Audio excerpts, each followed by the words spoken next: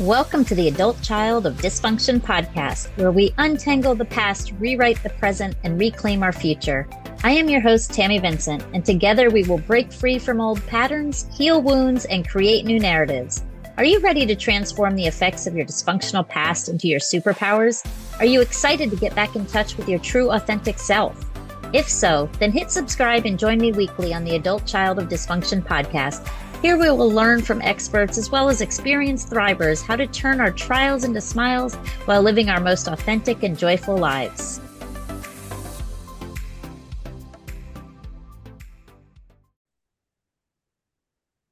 Well, hello again, everybody, and welcome back. Today we have a special guest with us. Her name is Natali May.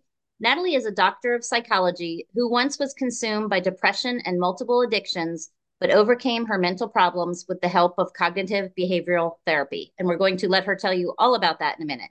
She was born in Moscow, but lived outside of Russia most of her life in Europe, Asia, Africa, and then in the US. She lived in Miami for, I believe she said, 4 years. Now she travels the world and works with people online, helping them overcome destructive habits. Welcome, Natali. So glad to have you here. So tell us a little bit more about you. Tell us kind of how you got into this. I know we just spoke for a few minutes before the interview, and you were talking about your family. Tell us a little bit more about how you got to be a doctor of psychology. Sure. First of all, thank you so much for inviting me to your podcast. It's my first podcast, so I'm a little bit nervous, but I will try to do my best. And I hope you can understand my Russian accent. I love it. Oh, thank you. Actually, my first education was in economics. It was business administration. So I was working in like a corporate job for many years in sales, like wholesales, international sales. So I was traveling a lot for business, and so I just like had a normal corporate life. And then I met my business partner, who became my husband as well. And we started our own consulting agency. And so I started having, like, let's say, more flexible schedule. So at that time, I started to, do a lot of drinking, let's say, because I was not like, I didn't have to wake up in the morning and go to work every day, so like the problem started to become bigger for me because I was, let's say, trying to release my stress with alcohol. And how did this happen to me? Why alcohol? Why not something else? Because my father, well, he has a problem with alcohol and all his life. And also he was once a professor in an economic university. And he had a lot of students, so he had to like represent himself and be, like intellectual. There was no problem. But after when he left the university, we had perestroika. So everyone was allowed to have their own business. So he left the university and he started his own business. So he started drinking every day, also to release the stress. And because he had the freedom, he could do so because he had a driver. He didn't have to drive, So I grew up basically watching my father releasing his stress with alcohol. So for me, it was like a go-to thing, which helps. And also a lot of Russians do the same thing. It's just like a culture thing, like after work, you will have like a beer or wine or something. So at some point, it was like a problem for me because my husband was not drinking. And I realized that it's like, it's not working. But then again, he was also like a very like closed person. We wouldn't have like very open conversations with him. He had like kind of his own life and I was just a part of it. Yeah. So, and also therapy wasn't common for us at all. So we thought that therapy is only for like really crazy people. Yeah. So it's not something like I was looking forward to. I think I talked to one therapist, but kind of I didn't really like connect it with her. So I said, okay, let me just continue, doing what I can, and we'll figure it out. So yeah, so this is how I got into this drinking, alcohol and drinking thing, and it was like, almost on daily basis. I would drink wine or something like that. Also, the problem was that I didn't have like a healthy routine. So I wasn't accustomed to taking care of my body on daily basis, like doing yoga or cardio exercise every day. So it left me an opportunity to drink every day because I didn't have something to look forward to, and I didn't have kids either. So basically, this freedom, like financial freedom and the freedom to travel, freedom to spend my time as how I wanted, it was actually not a good thing for me because it left me too much freedom for these destructive habits which overtook me. Right. So yeah, so this Okay. is how it happened. Mhm.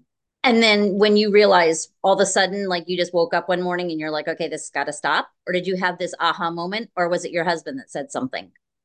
No, actually, it was actually Miami because we moved to Miami at some point, but at this time we decided to split because we didn't really have common goals, and I was tired of the business that we are doing, so we decided to split.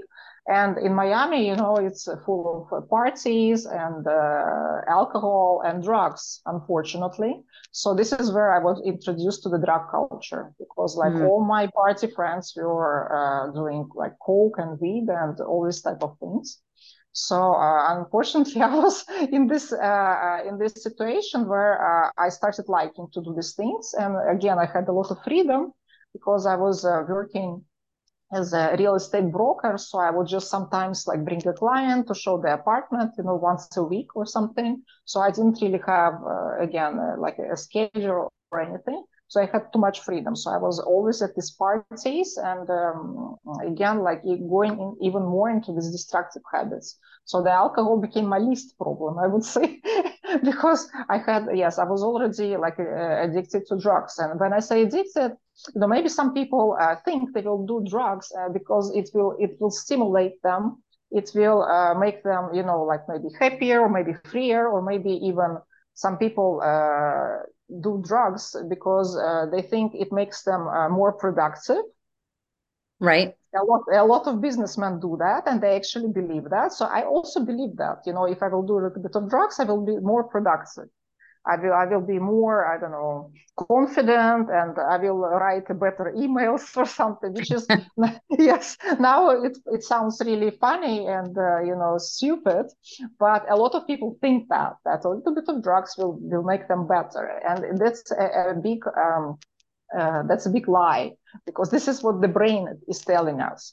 In Right. reality, drugs cannot make us better, especially on daily basis. It destroys the brain and it destroys the body, and there is a lot of scientific research proving that. But of course, when you just start doing it, you're not going to Google scientific research about drugs. You just do them because everyone is doing it, and it's fun. So Right. yeah, so this is how I got it. And I started to like, it really started to reflect on me, like my mood changed and my personality changed. And I was all the time partying. I neglected my job. I wanted to do some business projects, but I was not paying attention. So I was losing money, and it became a big problem for me. So, at some point, I just realized that it's not working for me. Okay. So you did That wake up, you all of a sudden just woke up Yes, and were like, wow. yes, kind of. I realized that all these people around me, they don't really have jobs. They are like party people, and they are with me because I'm nice, I'm fun to be with, and I'm like happy personality, and also they can borrow money from me because I still had money. So basically, they all want something from me, but I'm not getting anything from this partying. And so it was I think it was New Year. So it was like 6 years ago. It was Okay. 2017 to 2018. And I was like, and everyone was inviting me for a party. And I was like, I'm not going anywhere. I'll just switch off my phone and I will neglect all the invitations. I won't go anywhere. And I was living in the middle of Miami in the Brickell Plaza. It was a party like everywhere in the building, around the building, all over Miami. And I was just like, lock myself at home. And well, of course, I had drinks, certainly, but I didn't go anywhere. And I said, okay, from this year, I will try to concentrate on my life, on my health, on my career, on my business. But I won't spend more time with all those people because they are like just pulling me into like nowhere. Yeah, So it is. It's completely toxic and it's hard to get out of. So, I mean, you stopped cold turkey. Did you go through what you would consider withdrawal? I mean, because alcoholism in general, I mean, that's an addiction. That's one of the most dangerous things to withdraw from. Did you have to get medical help for that? mhm. The interesting thing is that no, I did not. I did not do anything. I did not go to therapy. I did not even read the self-help book. It was just like a decision for me that from now on, I'm not doing like Coke and I'm not drinking. So I'm just going to be I was still smoking weed, like this electronic cigarettes, because they were like all over, but I think they're even legal. So I was like, okay, if it's legal, it's not going to do me so much harm. At least I will leave this for a while. But all the like hard stuff, which was like really reflecting on my health, physical and mental, I just removed it. And how did I know that I can do it without therapy? Because like back in the days, I was also a smoker. I started smoking when I was only 15 years old because I was trying to fit in to the new school, like here, like Hungary, where I am now. I just like came from Moscow and I didn't have any friends, so no one spoke Russian. It was completely different world for me. All the foreigners, I never been in this situation, so I was trying to fit in, and all the girls smoked, and I started smoking with them, and I smoked for 10 years and almost, and I couldn't stop. And even like my parents were begging me to stop, my boyfriends, my even my husband, he was telling me to stop, but I just couldn't stop. I went to some kind of therapy when they put needles in you, Like and acupuncture? yeah, thank acupuncture, and it helped me for a little bit, but after a month I started smoking again. So I just couldn't get rid of this habit. And until one day, it was my birthday, and I woke up. I remember, and I was thinking like I want to give a gift to myself, some kind of like amazing gift that no one else can give me. And I was like, I should stop smoking. And from that day, I never smoked again in my life. Not only the smoke. Now I hate the smell of smoking. I cannot be with someone who smokes. Like my mindset completely changed, like this, Right, without any therapy. So even then, I knew that maybe I can like self-talk myself into like self therapy or something. So it right. really works for me. I don't know about other people. Some people are like that. Some people need external force to change them. But for me, it was the beginning of my cognitive behavioral therapy. Even before I studied, even before I didn't know what it was, that this kind of therapy existed. But actually, I helped myself with this strategy. Well, it's amazing because most people start looking for the external help. They go to all these things, but at the end of the day, it's internally. You got to want it. You can go to every group, you can go to, you can be hypnotized, but if you're not open and wanting to stop, it's not going to do any good. You're just going through the motions. So until you truly want to do it, it's a mute point. It really is. So it's good that you kind of started at the very beginning versus wasting all your time with all the other stuff. I was actually curious too. Like when I asked the question, I was even more curious about the addictive, like, the withdrawal symptoms. And you just literally had none of them. Absolutely none. Wow. And That's almost and divine intervention. That's Well, we can think of it this way, but exactly as you said, if you make the decision to stop, then nothing will stop you. But if you don't, then nothing will help you. And exactly this I write in my book. It's called Just Stop Addiction with Cognition. I just finished writing it, and I wrote exactly the same thing that you can go to AA meetings, to therapy, to I don't know, you can pray, you can do anything. But if you don't decide within yourself, then nothing can help you. Absolutely nothing, because the power to do it is in your mindset. It's in your own mindset, and you are the only one who is in control of your life. And when you're expecting other people to help you, you're like putting this, you're handing them the control, the remote control. And that's why most of the people who go to the therapy after 1 month they relapse, because there Yep. is no this remote control anymore. They didn't make this decision. They just went there because they were probably forced by their families or something. Uh, So this remote control thing doesn't work.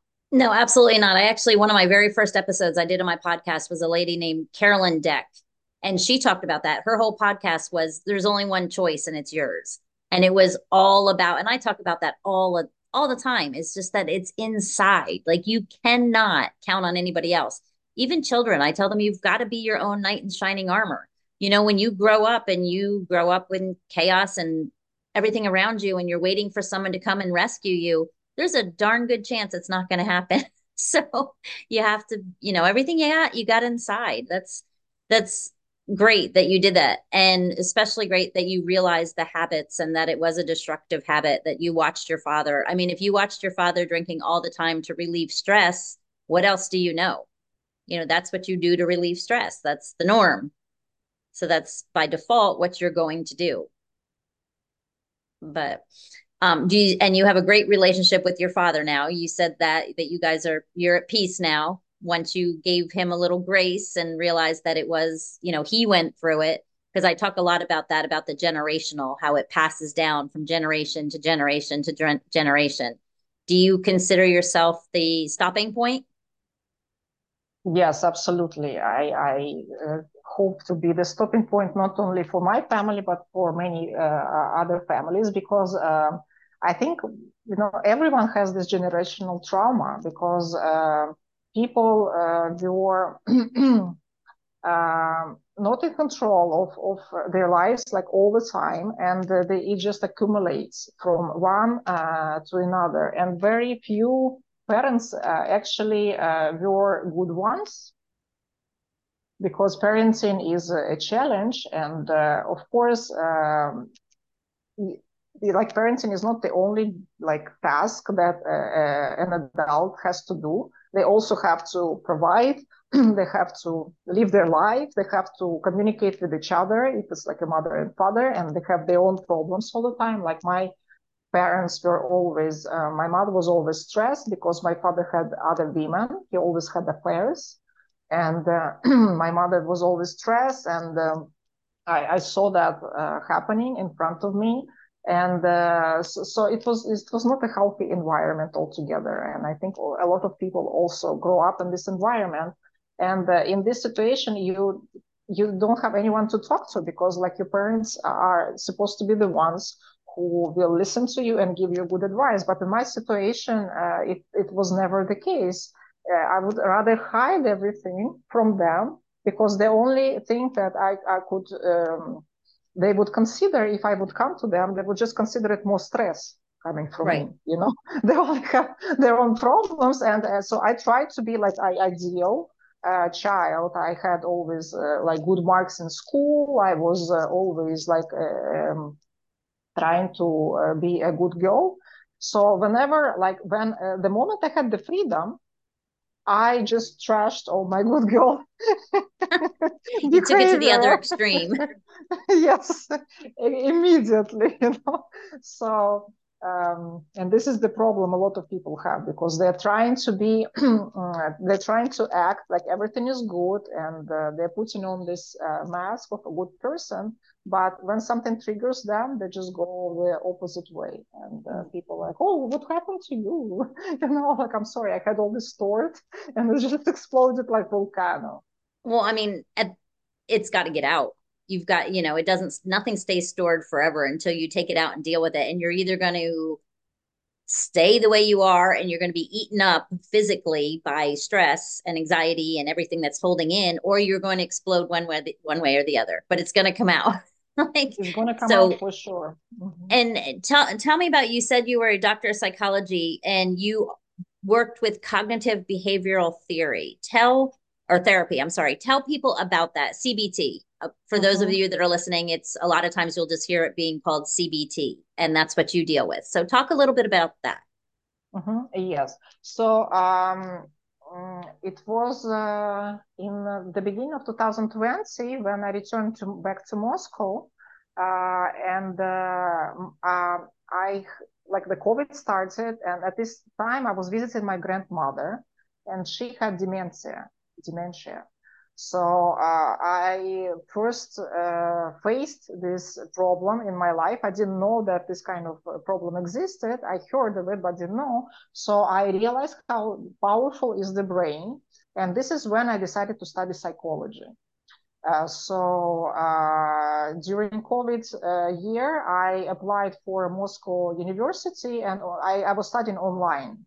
So I was taking care of my grandmother and studying psychology so I wouldn't go crazy, from the whole situation in the world and in with my grandmother because I couldn't leave her. We didn't know like we wouldn't give her to a hospital because also that time was very problematic to find a hospital because they were full with sick people.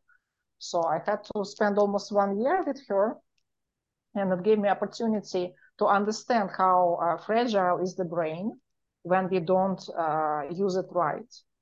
Like my grandmother, like she spent her a lot of time, like in the last years before this happened. She was alone in her home because the grandfather passed away, and she was all the time watching like TV. So she was not really exercising the brain. So it was just something to pass the time. So and the brain when it doesn't work, when it doesn't do like new things, it starts to deteriorate, unfortunately. Yes, so I witnessed this firsthand, and I said, well, okay, I need to like learn more about this, and because this is like really a big problem, and it happens to a lot of people because they just stop, especially after they stopped working and they are retired and they are not exercising the brain with the new information.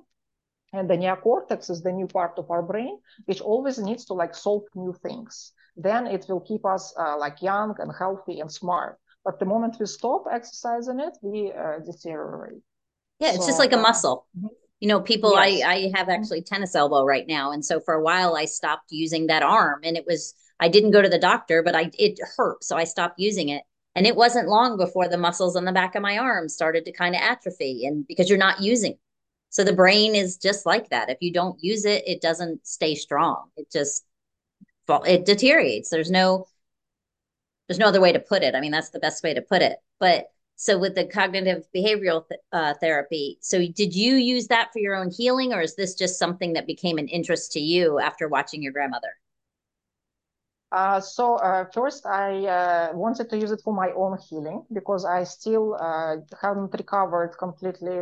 Like I stopped using the drugs, but I was still kind of didn't fit in the world because like Miami and Moscow is completely different worlds. So like United States is a free country and Russia is absolutely the opposite of that. So I was still thinking, like, oh, what I'm going to do with my life, if I'm not in United States. And United States was kind of dangerous for me because I didn't want to go back to like Miami to the drug culture. But Moscow, again, I didn't see myself doing anything there because I wanted to do something creative and free. But there was no opportunity for that whatsoever. I've tried, but I didn't find anything. So I said, okay, maybe psychology is going to be useful for me in the future.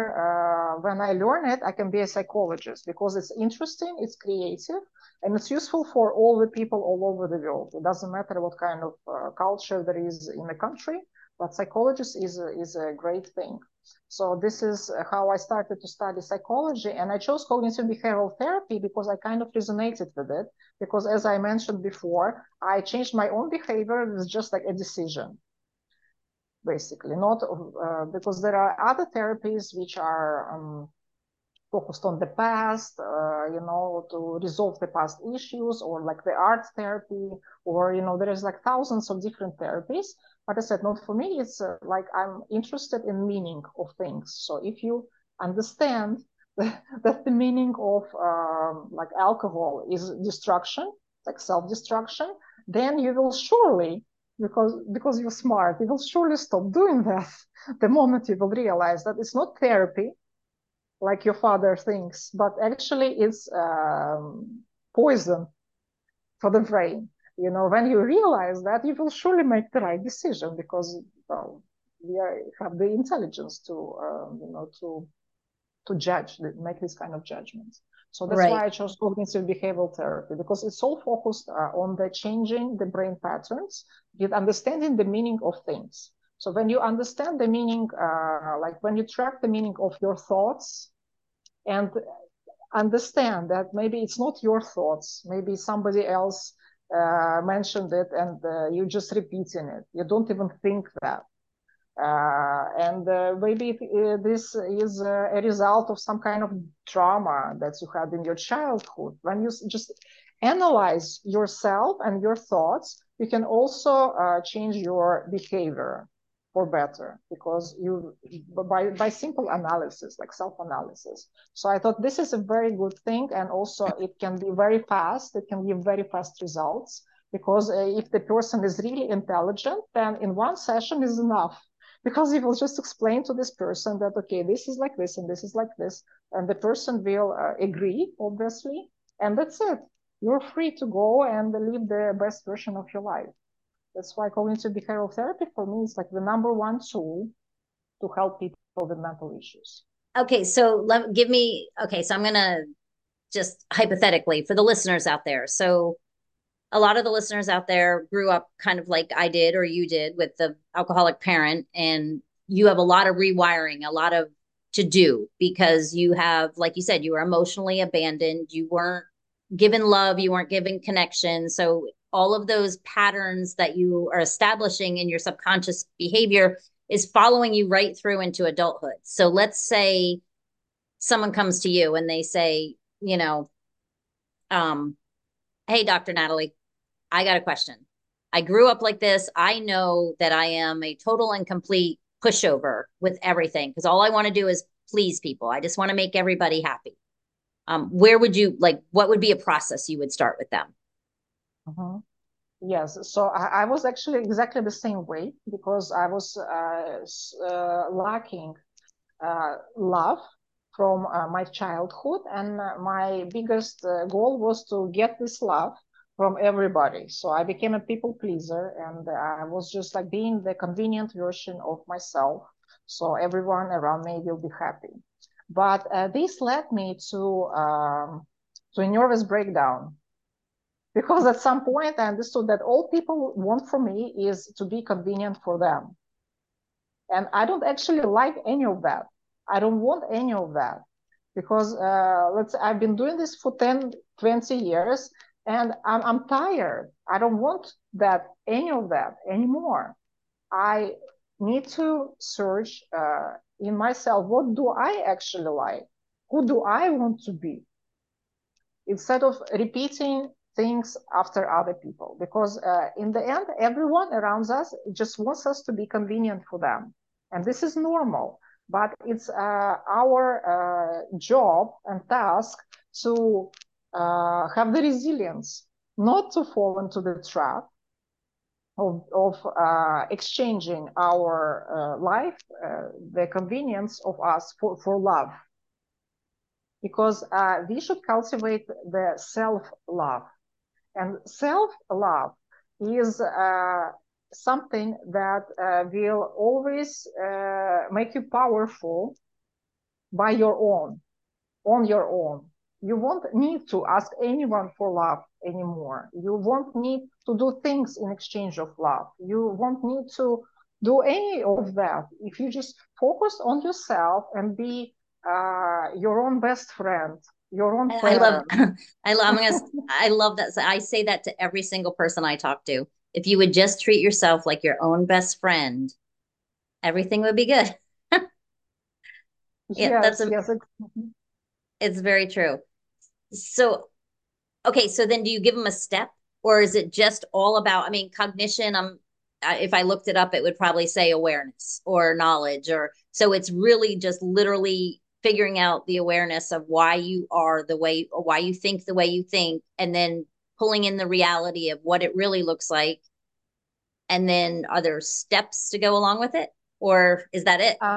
Well, actually, yeah, this is the first part. Is just Okay. for the people to realize that why they need this, why they are doing this, because they didn't get enough love from the childhood, and they grew up like this. So when people realize that, they also ask me, "What do I do next?" Like you need to focus on what makes you happy. And I have developed for myself life guide, 8 dimensions of happiness. So I also have it in my book. Okay. And this is what usually I give to people in the end of every session. So this is like a table which they need to fill for 10 years of their life, like 10 years goals, 5 years goals, and 1 year goals. In terms of physiology, psychology, family, finance, what else? Social, and what's the last one? This word just escaped my mind. Not Spiritual religion, but is, yeah, is thank you. Yeah, spiritual. spiritual. Yeah, spiritual. Yeah, spiritual. So all these dimensions. So instead of just like copying other people and putting fake goals for yourself, like, oh, I want to buy a new car. Why? Because my neighbor bought a car, or my friend bought a car. That's why I want a car. Like, no, you don't even want the car. Maybe you want to live in a small village when you don't even need a car. Maybe you want to live on a small island when there are no cars. I lived in Philippines on the island. There were no cars allowed, and everyone would just either walk or take a bicycle. So no cars there. And so many people came from the United States or from Canada or from Europe to live there, and they were extremely happy. So they don't need to spend time in traffic jams. So yeah, so the next step is to really focus on every dimension of your life. I call it 8 dimensions of happiness. What truly makes you happy? Like, do you want to have a family or you want to be alone, maybe forever? Because everyone is different. Not everyone is created to have children. Like, Right. well, maybe not, it's not the right time for everyone to have children. Maybe somebody wants to have children straight away, and someone wants to never have children. Yeah, maybe somebody wants to have a dog, somebody wants to have a cat, or someone doesn't want to have pets at all. So it's really like time to study yourself and to put all this, whatever makes you happy, uh, in this table and structure your life in accordance with this. When you put down all these things in all these 8 dimensions, your life really starts to look like a complete picture, which you can really relate to, and it's fun, it's engaging because you don't need to follow this fake artificial goals which are given to us by the media, by society, by our parents, I don't know, by our friends and all the other people. No, we discover our goals from the bottom of our hearts, from the deep inside our minds, from the soul, from everything that is within us, not outside. So we really focus on ourselves, on the self-love, and we make this plan. And we come back to this plan like every week or every month because when you start doing something, then you is the only way to understand, do you like it or not like it? Like, for example, I had a dream of having a Bentley at some point. I was just like, I just wanted a Bentley. I don't know why. I had Audi and Mercedes, but I wanted Bentley. So until the day when we went to the car salon, and I sit inside the Bentley, and I was like, I don't like it. You know, I don't want this car. Why do There's I no want this room car? in here. It's like no, no, no. It was like I didn't like it. Somehow I did not like it, but I had to like go and sit inside this car, and I realized that what I wanted before is actually not what I want. It was my imagination, what the car would be, because it's like a nice name, Bentley, yes, and it looks nice from outside, but when you get inside, it's just weird. It had this wooden panel, which was really old school, and I was like, I don't even like that. Like my Audi is much better than this. Like, why did I even want this car? It's because it looks nice from outside. So you have to get inside of doing something, and then again you analyze: do I really want it, or maybe I should change this goal because it's not me at all. And but you have the freedom to do that because it's not imposed to you by from outside. It's really your job. So this is my strategy for working with people. Well, that sounds amazing. And it's called Just Stop Addiction with Cognition, which I love. I even said to my husband right before this episode, right before the recording, and I said, check out the title of this book. Like, isn't that cool? And then we started talking about the cognitive behavioral and all that stuff. But I love those 8 steps because it's cut and dry. If you look at it and you analyze them, then every time you have to make a decision, you can just say, is that me thinking or is that just stuff that's being fed to me? Because we are in a very toxic society. Everything is status quo and you got to look the best, you got to have the best stuff, the nicest stuff, even if it means going in debt to have it. And we're in an instant gratification to keep up with the Joneses. I don't know if you've heard that expression, but that's a very big expression in the United States. It's just keeping up with the Joneses. It's having what the neighbors around you have so that you can look as cool as them. And it's such BS. It's ridiculous. But yeah, if you just have this wheel or this chart or however you put it in your process or in your book, it's pretty cut and dry, sounds like. And then you can make Yeah. choices based on that. Yes, exactly. This expression you mentioned, I thought it was keep up with Kardashians. Oh, well, it could be. The expression actually came about way before the keep up with the before the Kardashians were popular. So it must have Oh. changed to the Kardashians at some point when they were the coolest. Mm-hmm. Um, I'm from up northeast, so I never really got into all that stuff. But yeah, no, I get it. It is keep up with the Kardashians, and that's the 2024 version of it. That's the newer version. I'm old school, so I'm still keep up with the Joneses. That was the most Mm-hmm. popular American name back then. Mm-hmm. But Mm-hmm. yeah, no, it totally makes sense. And I'm excited to get your book actually. I Now that you explain more about what it is, just the title grabbed me. But if people want to work with you, see you, talk to you more, get more information, besides your book, that's obviously all these are going to be in the links, but what is the best place for them to reach out and talk to you? My website, I think, because they can read a little bit about me, and they can also book an appointment with me right on the website. Yeah. So Perfect. and thank you that you said you like the title of my book. I have a little story about this because there is a popular slogan now: "Just stop oil." Right? So I was actually involved a little bit in the environmental campaigns, let's say, and I was trying to also do some environmental movement in Budapest, and I connected with some ecological parties. And I went to a meeting once, and they were there. They wanted to write something on the billboards to go to like to protest for some kind of thing related with the oil. So I asked them because I'm a psychologist. I asked them, "What's your goal of writing like sentence on this billboard?" And they were like, "We just want to piss them off." So I'm like, so you don't really actually want them like to do the change. You just want to piss them off, and pissing someone off is the worst motivation for them to change, right? Right. So I was trying to explain this to these young kids, but they were there, just because they didn't have anything else to do, and they were in this protest mode against the whole world, because they were like, they didn't fit in probably in the society. They didn't really look nice, or or healthy either.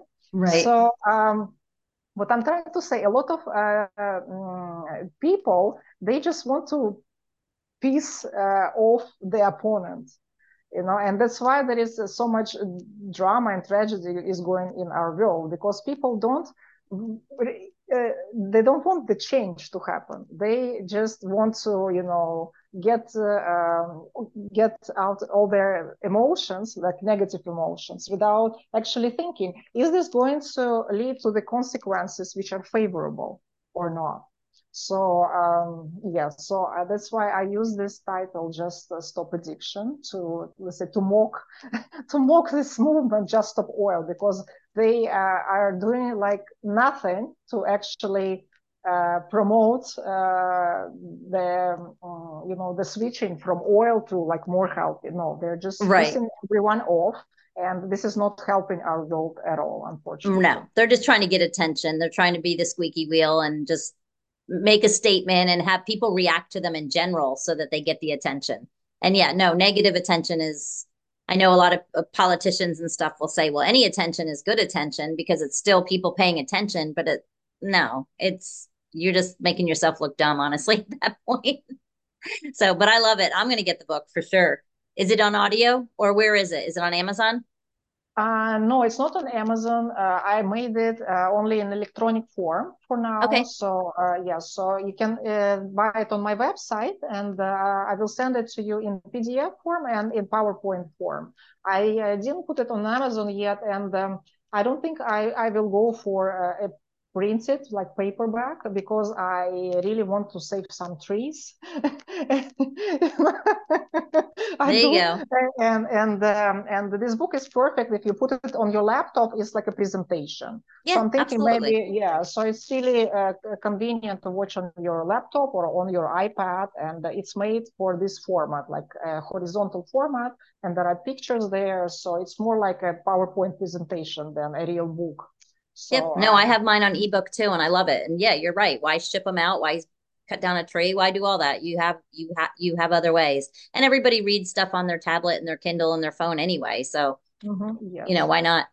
So this was really fun talking to you. But before you leave, I want you to give our listeners, now you kind of got an idea. We talked a little bit about before about who our listeners are, and the name of the podcast is The Adult Child of Dysfunction. Give them some words of wisdom or some pieces of advice or something they can leave with today. Mm-hmm. Yeah. So number one advice would be to cultivate self-love, because this is the key for everything. This is the key for sanity, sobriety, and good life. And we should focus less on people who can or cannot give us love, including our parents, because they have their own problems, and a lot of them we don't know because they would never share it with us. Just like we don't share it with them, they don't share it with us either.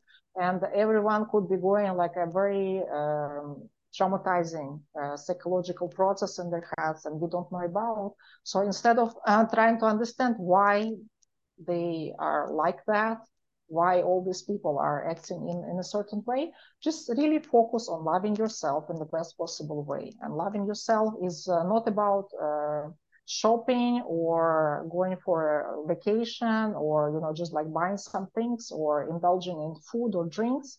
It's about having a healthy routine which will help you like age stronger, and be more resilient towards the stress that you're receiving from everywhere. So this is number one advice that I would give everyone. Self-love is the key to happiness. And then I love that. And you asked me to ask the audience what you would advise to your younger self. And I'm assuming that's going to be the advice that you would give to your younger self as well. Yes, exactly. Perfect. I absolutely love it. Well, thank you so much for coming. I appreciate you having being on. Thank you so much for having me, Tammy. It was a pleasure talking to you. Oh, thank you so much. And for everybody out there listening, remember, get her book. It's called Just Stop Addiction with Cognition. There's going to be lots of things. Use her 8-step process to really look at yourself. Sometimes it's very, very hard to self-analyze, but when you know what you truly want, it's a lot easier to go out and get it. So thank you very much and tune back in. Thanks so much for joining me today on the Adult Child of Dysfunction podcast. If this episode resonated with you or you think someone else could benefit from what you heard, why not share it with someone you care about? Let's heal from our past and take back control of our lives together. If you're interested in learning more, head on over to www.tammyvincent.com for a free chapter of my book, Surviving Alcoholic Parents. While you're there, be sure to catch my invigorating seminar, Awakening Your Authentic Self. Together, we will rewrite our stories and turn trials into triumphant smiles. Until next time, keep embracing your strength, keep being you, and know that you are more than enough. You are way more than enough right here, right now.